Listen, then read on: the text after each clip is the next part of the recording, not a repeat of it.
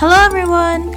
Welcome aboard the Thundercoat's non-profit digital voyage, a show where we talk about tech, social and public good, and how you can get involved.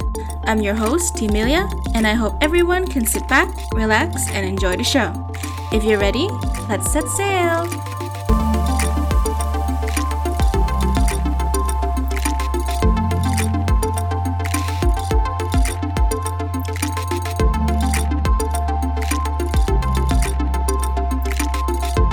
And now, on to our episode. Hello everyone, welcome to today's episode. I am joined today by two guests, one of which is one of the co-founders of Thundercoat, and one the assistant lead developer of TQ. So gentlemen, would you please introduce yourself to the listeners? Technically, Fazan is not the assistant lead developer now, but I'm sorry, I just got it from LinkedIn, so yeah, he'll be there. He's actually the Fazan. What's your role again? It's very long. Okay, let me. Kevin sent me that. Hold on. Okay. Acting Assistant Director Tech for Good Innovation. Oh, great. Yeah.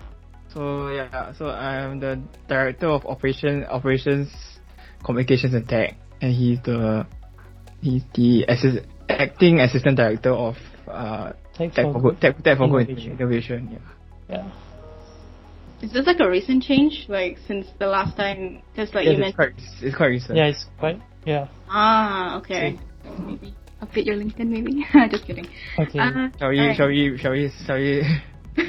Yeah, screw it, start again. I don't know. This is more very conversationally. Yeah, just don't worry about it. It's fine. So I guess we can start off like, what do you guys like? Can you talk us through what you guys do every day? I mean, like what's an average day in TQ for you guys? Maybe like one by one. You can start. Okay, so because I'm involved in a lot of the communication side, so a lot of communications, talking to charities, talking to stakeholders within the charities. So I do a lot of interviews actually. So a lot of times it's me like getting in front of my computer, attending video calls, talking through, understanding and interviewing, kind of like doing I would say like kind of like doing counseling like that. So it's like getting the charities to share about their problems and then after that looking into how we can come to a solution together using digital means. So my role is more of an advisory role. So it's more of a consultant role. There's actually a majority of my work now actually. Then that's during the daytime. Then during my free time is when I start doing a bit more of the operation side. So I do need to do, like, for example, making sure that the reports, everything are done properly, I guess, making signatures and things like that. And I also still continue to help out with the software development side. So provide advice, or if there's a need to come in to help to do some coding, pair programming with some of our developers in the team. So it's a bit of a mix of both for that. Yeah. Alright. Hassan? Okay, yeah. So my role would be, if you can think of it this way, it's like ML's more towards both actually, the front and the back, like front facing to the clients, as well as, the second part that you said, the back part of the process. I would be mainly the second part, the like behind the scenes kind of guy. Yeah, like, so I help out with those kind of things. Right now mainly development, as well as helping out like the team members. Basically, I was due to like some recent changes. I'm more involved in taking care of like the product team, along with Nuro, which is the assistant to Emil. Mm-hmm. So a lot of it involves trying to solve problems that are faced by the team, at least the product team, and making sure that things are going smoothly and checking in on them if they have any problems. And it's mainly those things. So would you consider yourself to be more client-facing or like more, like you mentioned, behind the scenes? Behind the scenes, but the interaction with clients would be when I join in meetings. But even then, like mainly Emil would do like the talking, and then after that is the development part. Yeah, I'll help out with those sections. Okay. So I guess like for Emil it's a bit more of the opposite end. Would you say that, like, because you said you do both, right? But like, would you say like you're more towards like getting client facing, or are you more towards like doing your own stuff behind the scenes there with the development and all that? Right now my role is a lot more client facing. So even within the product teams, I do a lot of requirements gathering, a lot of because actually my background is actually in psychology, right? So I actually do, for example, in my study and how I did things beforehand, I actually had a lot of exposure to how the social service sector deals with cases where your clients have certain problems, whether it's adolescents, youth at risk, whether it's a general family issues, things. So I can kind of like speak the same language as some of the social workers as well, and understand some of the concerns they have with regard to casework and in regard to stuff. So this is one of the things I do, right? And at the same time, because I have technical background, I can kind of translate that into how technology can solve some of these problems, or can help to make it easier to do some of the tracking and some of the service delivery benefits that they're looking at as well. Okay. Actually, yeah, it's interesting that you mentioned that you studied psychology, sorry. Because I wanted to ask, you mentioned you studied psychology, and also Fazan, you studied, what was it you mentioned? Was it geology? Yeah, I studied geology. Yeah, so I was like wondering, aside from, again, like you mentioned, like more client-facing jobs and like the consultancy tasks and all that, like you guys are still involved in tech, in the product development, like considering like just how, I would say, like quite different your fields of studying with like your field of work right now. Like, what made you go into your current line of work right now? My case was well, I already knew how to do programming and stuff even before I did my uni course, like more of a side hobby thing. So, and during my course of my uni, sometimes I will use it to run some of the automations. Like, for example, like when I did study psychology, there was some element of programming involving for stats as well, because you need to do it to actually run statistical analysis. So there's some part of what I did, I guess. Then, I mean, Kevin is my schoolmate, so we bumped into each other. He was like, "Oh, I got some ideas." And it's like, okay, let's try doing it. And generally, yeah lah. Like him. So try different ideas, and I end up kind of being stuck with him, I guess. Yeah. Right. And because generally I feel that my role in any place is basically to fill up what's left, what's needed. Right. So I mean, tech is not the only thing I know how to do. Like, I can do design, I can do a lot of different things, right? And I write even a bit of writing here and there. So right now, I guess my role really is to see what's missing and contribute to it, Yeah. So you're like a jack of all trades, would you consider yourself that? Yeah. Yeah. Faisal? Okay, for my case, I studied geology, and I actually wanted to study IT before, but had a lot of like talks with my family, and the conclusion was I studied geology after that because of some recommendations.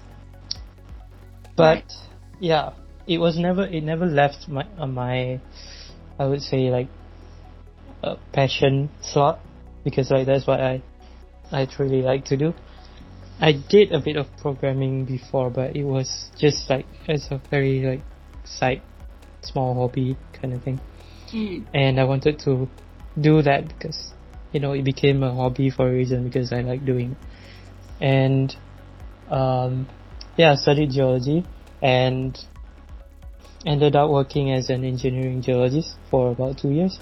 And during that time, one of my last projects was something that is not really related to geology, which is the mineral and geoscience department of Selangor. They wanted an internal system.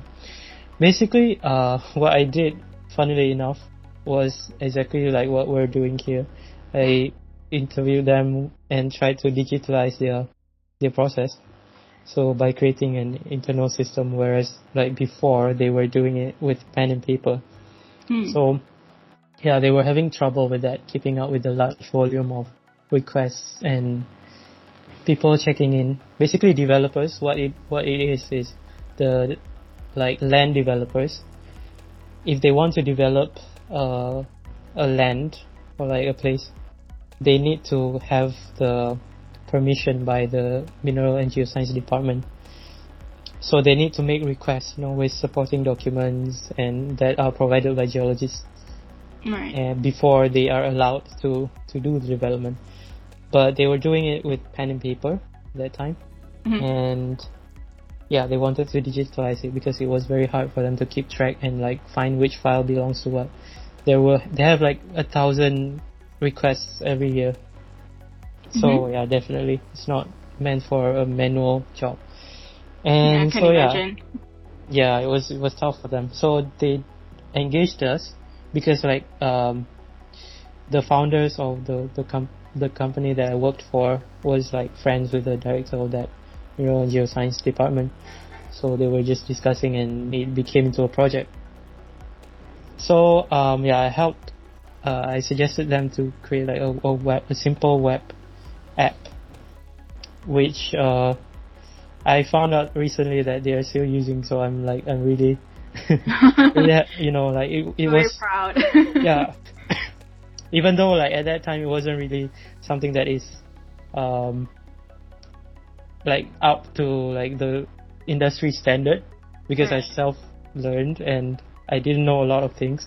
But when I came in Tandukot, Emil has helped me like tremendously to know like how to do things the right way and the best ways.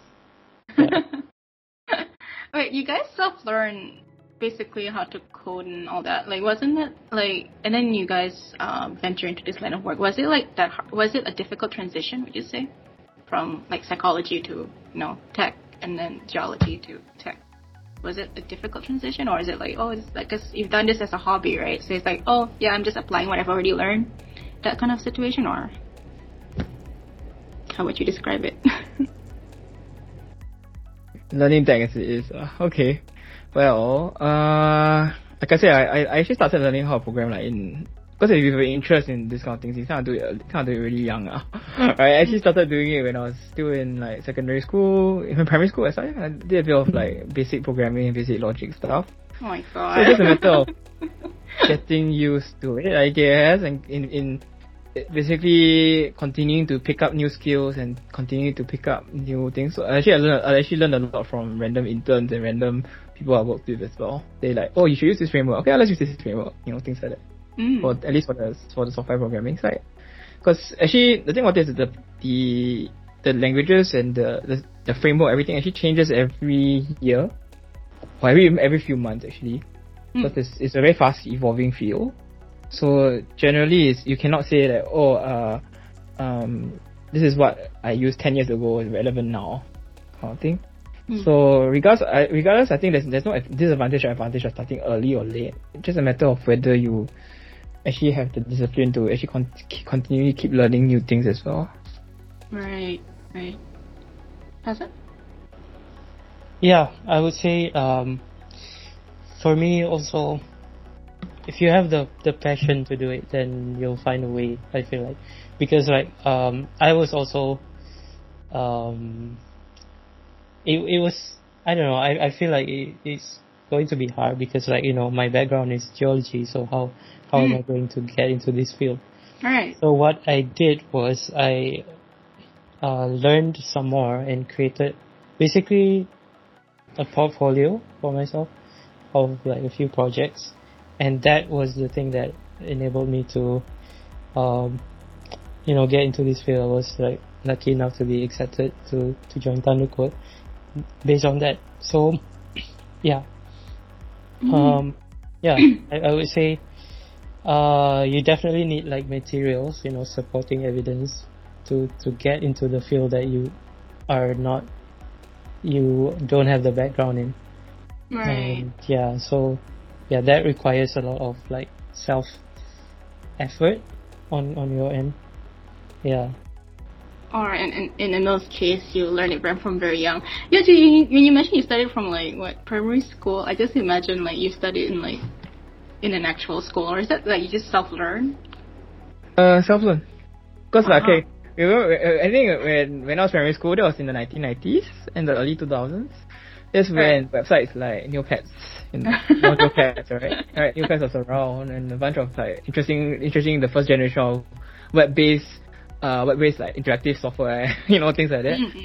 So that was like the dot-com bubble period, and there's a lot of funny things, flash games, things like that.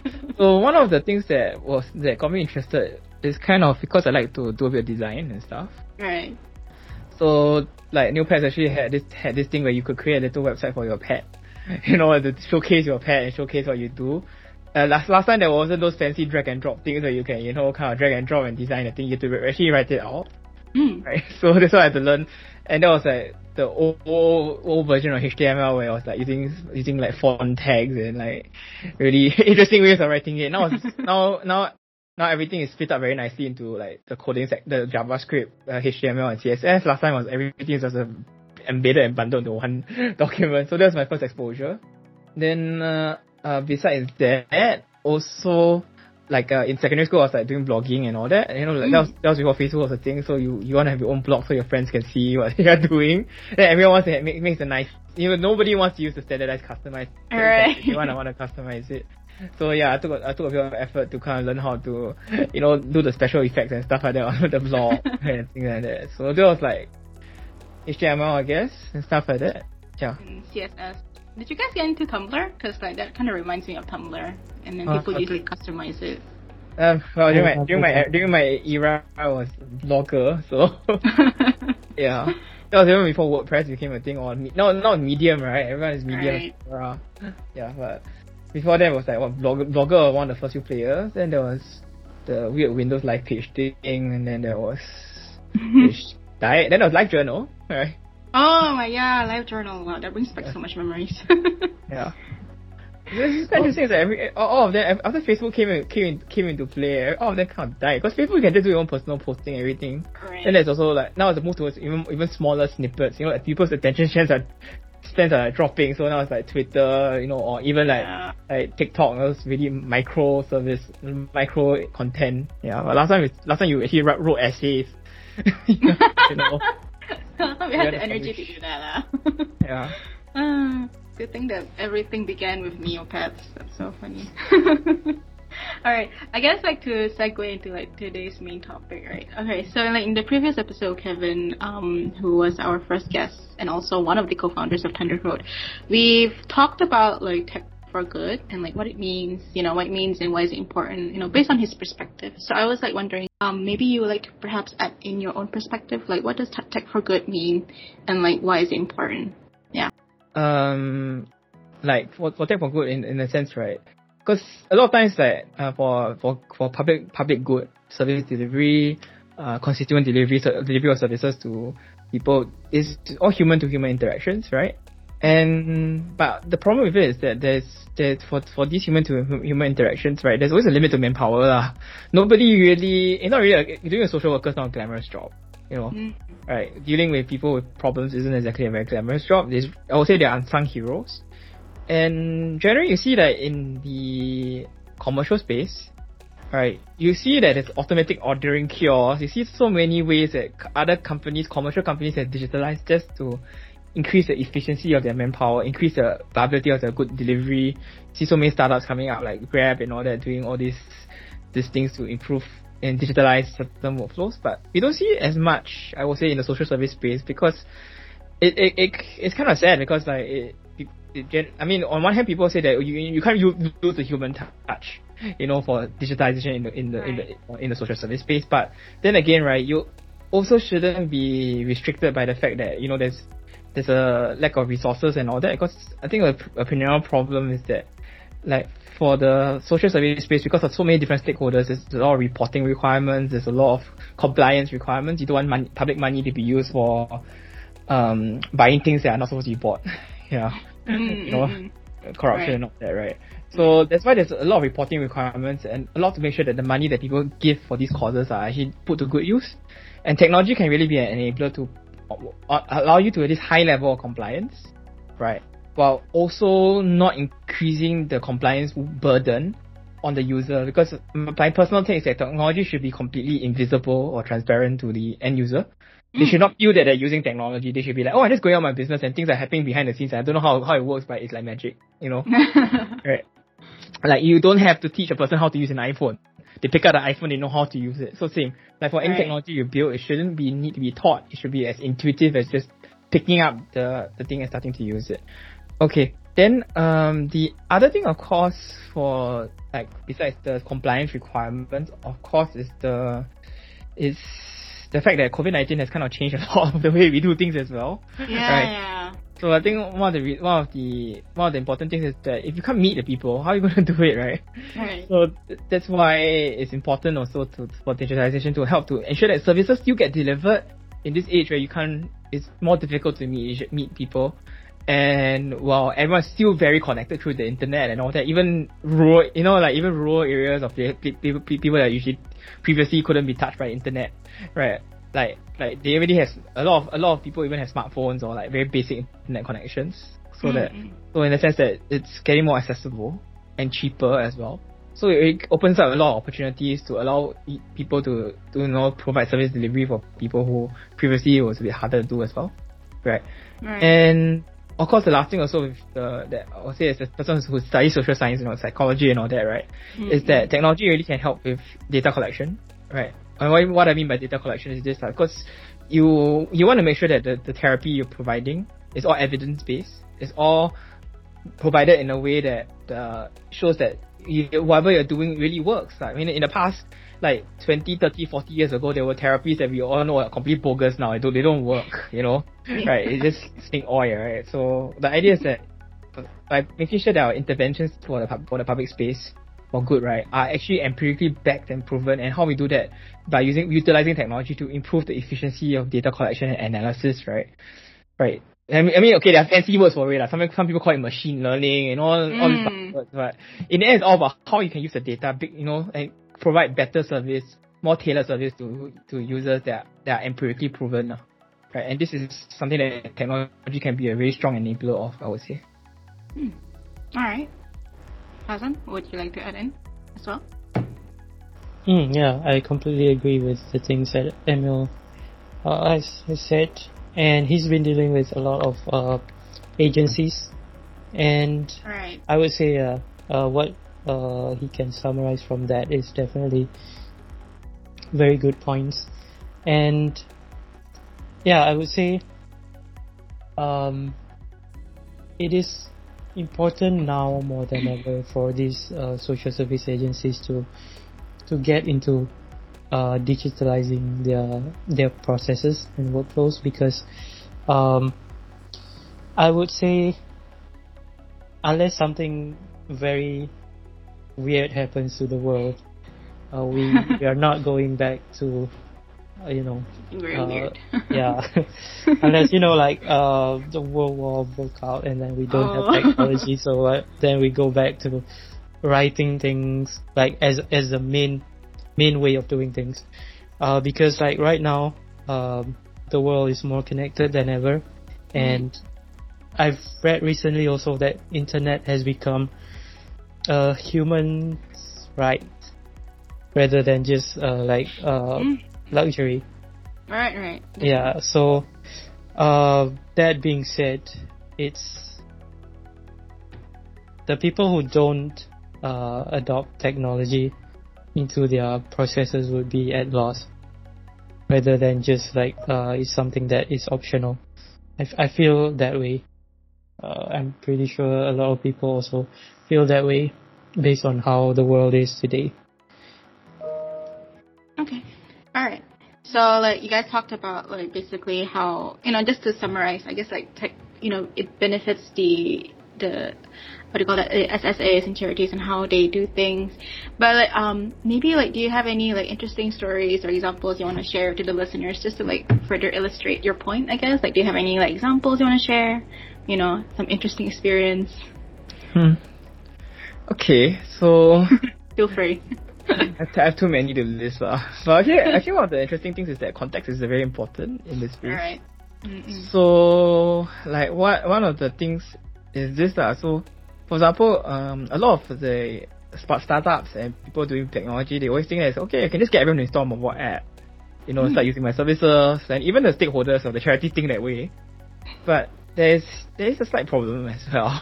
Like, because number one, if your system was 100% reliant on having an internet connection, 100% reliant on having an iPhone, things like that, right?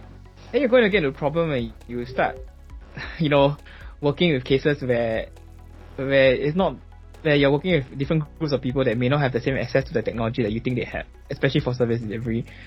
Let me just take a few cases in point. Some from my personal experience, some from my experience interacting with other agencies. Please. Right. Okay.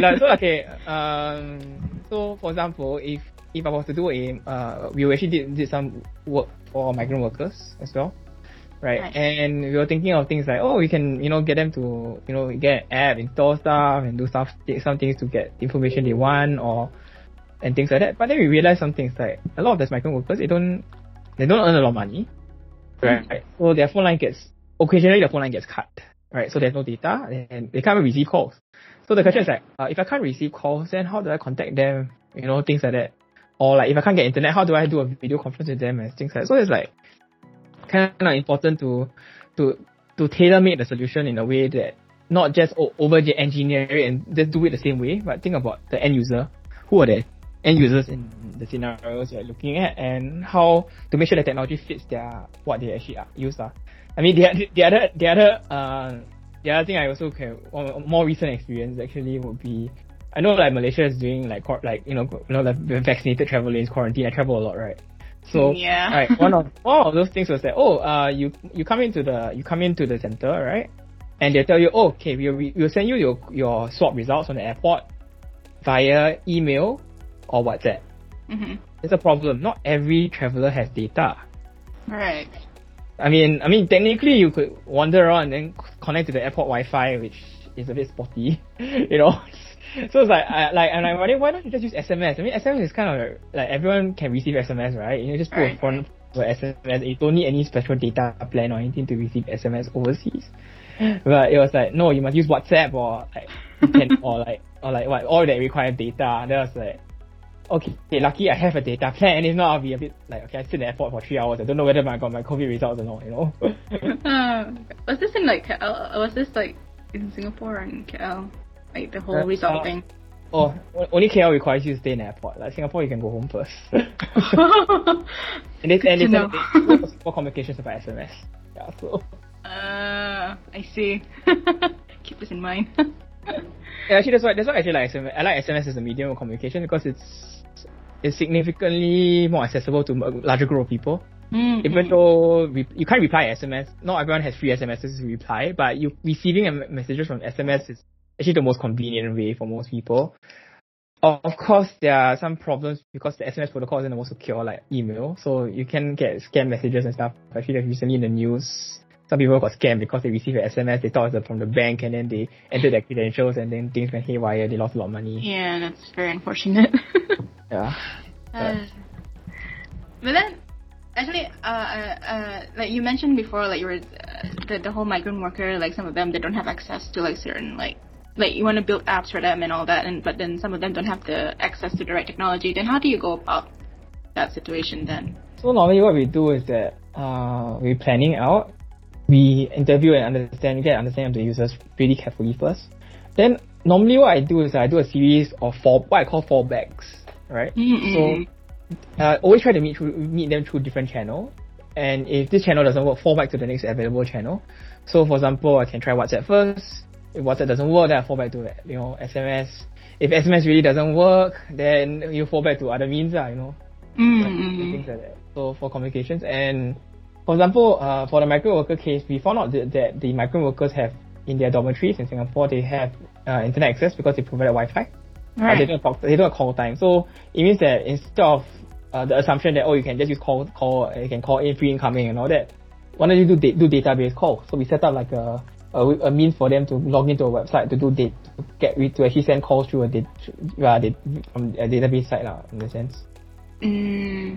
I see. Maybe Fazan also has something to share. Like, do you have any interesting stories? Interesting stories. Let's see. So, I would say, what's interesting about this line of work, I would say. Can I share about that? Sure. Yeah, it's for me, it would be mainly, I would say, like, programming or development in itself is basically problem solving. That's what Emil taught me very early on. And being able to use that to solve real world problems. For example, at the starting time of the pandemic, we actually had a lot of people contacting us about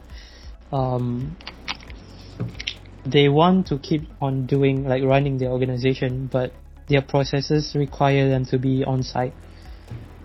For example, these call centers, because these call centers used to use physical phones, like the real phone, so they need to be there obviously because it's a wired phone, they need to be there.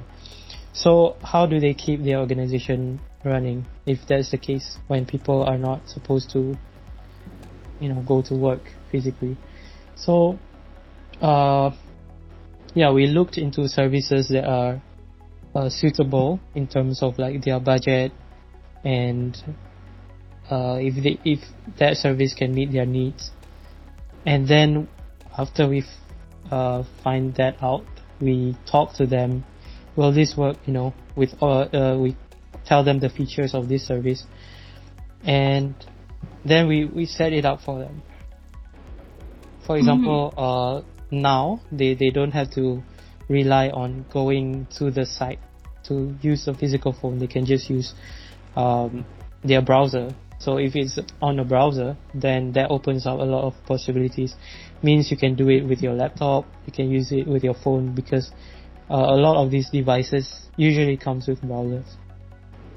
So that opens up a lot of possibilities in terms of them being able to do their work anywhere, as well as since it works on a phone even, they don't need to get an expensive laptop, or it will help out with their planning to cater for this workflow. So I'm happy to say that we've helped a few organizations for this particular case, a cloud PBX, you could say, basically online telephoning system for call centers. So it's something that is practical and it works, and I would say the interesting thing is like technology allows this to be possible, and it really helps with a real world problem. So I find that interesting actually. If we know where to look, then there's possibly something that we can help with. Yeah, from what I understand, like from your stories and stuff, you're also helping, like in a sense, like also helping to make technology like more accessible to these organizations as well. Like you said, like technology opens many doors to a lot of like more opportunities. But like from what I understand, you're also helping like to open these doors, if that makes sense. So like personally, I thought that sounds very amazing. Like how do you guys personally feel, being able to play a part in this, like, making technology more accessible to like these charities and SSAs who, come to you for help? Like, how do you feel, being able to play a part in that role? Okay, so, alright, I'll go first. So, definitely, it is something that is rewarding in terms of being able to, at least in like my role, in a small way, try to make the world a better place.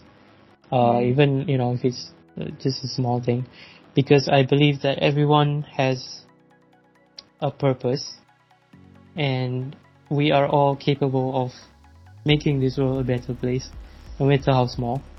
So That's very nice words. yeah, so I feel like having the opportunity to help by being in this position, in this place that I currently am right now, is very rewarding. And it's a very rewarding. Yeah. Camille? I guess you would echo the sentiment, or? Well, yeah, I would say so. I think one of the more interesting things is I kind of gone full circle in a sense. I mean, this is something I was keen on since I studied psychology and all that, right? I was kind of keen on doing some of this work already. Right. It's just that instead of being the person probably doing the actual social work, I'm actually helping the helpers, helping the social workers. So it's kind of interesting because I can, live vicariously through my hard doing, I guess. Right. And I think also I'm in a better position because as this, I can kind of direct how the general state of the space goes in terms of technology they adopt, in terms of direction they use, and influence how policymakers also look into how to help the sector as a whole. Because they actually rely on our expertise to actually understand these are what the needs of the agencies are, these are the real pain points, and also how can I make it better, how do I do a national level architecture or national level policies to help the non-profits to kind of move forward, I would say. Right. So speaking of adopting technology and all that, one of the major reason a lot of organizations move online these days is because of the pandemic, and then because they're also following all the rules and regulations in place. Singapore had the circuit breaker, and then Malaysia had the MCO, the movement control order. So and it's been about 2 years and we're still ongoing. So do you think SSAs and charities these days are more open to adopting technology, especially if you compare it to before the pandemic happened? Do you think they're more open to it nowadays, based on your observation? Well, I wouldn't say whether they're open to it or not. It's more of whether they feel the need to do it. Because I have met people who don't really like it. They're I want to, it's the same you go to normal bosses and all that. They're I want my workers to come back to office now. That's really very normal. So people's mindsets won't change overnight, but people's there are other motivations besides mindset, I would say. And the pandemic has became a pressure point for people to move in that particular direction, and has kind of kick-started it. So there are people who already intended to, and they have sped up what was inevitable. And for those who refuse to do it, they are basically given a kick to just you just better do it and then hopefully by the end of it, when they realize that there are actually some productivity gains and some benefits of it, they will be more open to it, I would say. Because it's usually, I wouldn't say that the pandemic caused people to be more open, but the pandemic forced people to adopt certain things. And through the process of adoption, and if it's a good adoption, then it will help them to realize that it's actually not as difficult as you think it is. Do people have when you during your day-to-day with the clients, right? And then they say that this is their first attempt to digitalize their the way they do things. Do they have a perception to how the process usually works? Do they is there a incident they think, I'm going to digitalize this, it's going to be an instant thing, it's just oh yeah. So how do you deal with that kind of situation? Manage expectations, I guess. Sometimes I'll throw some cautionary tales you do this, you need to be careful about that, and basically lay out the paradigm and the limits of where technology can bring because no matter how you look at it, there is a price to pay for most of these stuff. And the benefits, sometimes the benefits do not outweigh the cost as well lah. So like for example, like some people like say, oh, they heard of buzzwords like blockchain and machine learning, AI, all these kind of things, and they have no idea what it actually means. Then you have to bring them down to earth and like actually let's start with this first. Yeah. When you mentioned that, it kind of reminds me of this one video I saw on YouTube where the client says like, oh, but aren't you going to use AI or whatever? Has that ever happened? Has that ever happened in your, if for either of you lah, like they come to you like, oh yeah, I want this thing. Are you not gonna use AI or blockchain or whatever those buzzwords they throw at you? Is there like circumstances like this? Have you ever faced it before? Would you say? Luckily, I usually talk to. Okay, the people that do throw this kind of buzzwords tend to be management level. Right. Alright. So, most of the time, when the people I interview are largely, because I make it a point to focus on, for my consultancies, to focus on the people who are actually doing the work, the social workers and all that. Typically, I do not get so much of that, but there have been cases that people have been ask certain things that technology obviously can't deliver. Then it's just a matter of managing expectations. Yeah. What about you, Fazan? Do you have any experiences with this as well? Yeah, I remember an instance or two where these buzzwords were thrown in. But usually what we do if we hear those kind of things is we try to ask them what do they want to achieve actually. Because sometimes you don't even need like those buzzwords to achieve what they want to achieve actually. They just sound very cool to say, I guess. Yeah, it sounds cool. Like we can possibly put it there just for the sake of it, but what's important is the original, like their goal is achieved. So we usually just like try to ask them what do they want actually. Yeah. Okay. Do you actually go to them and like, oh, so what exactly do you guys want? Do you actually do that, or do you is there another way you guys do it? Here. I guess being straightforward helps. All right. Yeah, we're actually running out of time. So I guess before we end things, we've talked about the benefits of tech and tech for good and all that. So do you have anything to say or a word of advice to SSAs and charities? Anyone who's involved in the social sector who may still be on the fence to digitalize the way they do things in the organization. Especially those who may need it, but they're still on the fence. They're not sure whether they want to do it, and if it weren't for the whole circumstances that we're in, they wouldn't have moved online. They wouldn't have done things differently.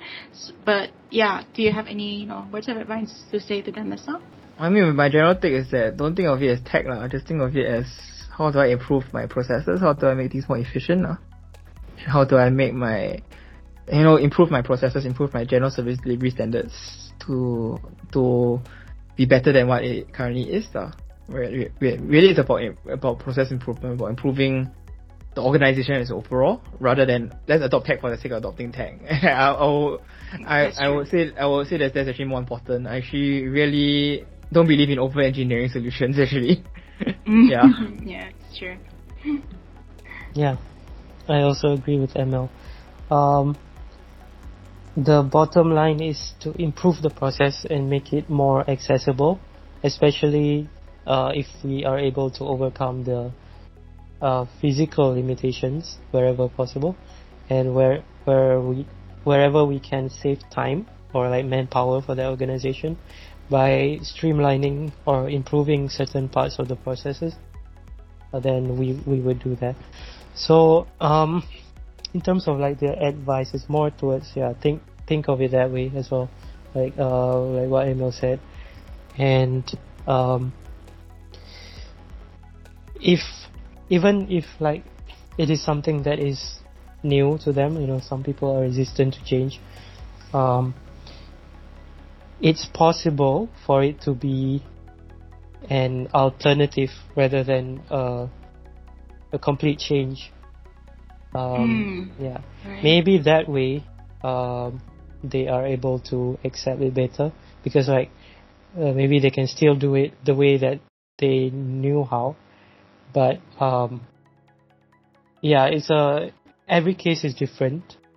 So what we did was, or are still doing, we interview them and we do like sessions to figure out their pain points and their current processes, and then we can use that information to bring in our like expertise in terms of what we know in terms of in the technology space, Right. to find like the best way to that caters for their needs, as well as, you know, if they have resistance to change, then what part of the we can break it down basically, and basically find the best fit solution for their case.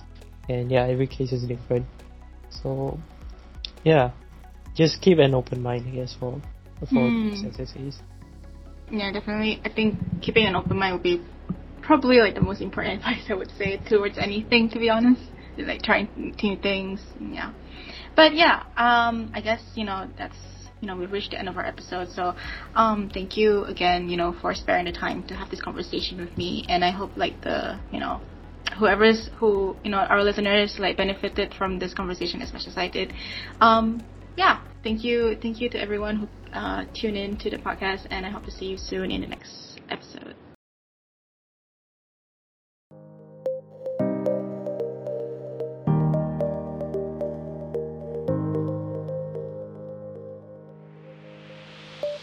And that was today's episode. If you enjoyed today's show, please subscribe and leave a review. It would mean a whole lot to us. You can also head over to our website, thundercode.org, to gain access to our free digital resources. See you next time!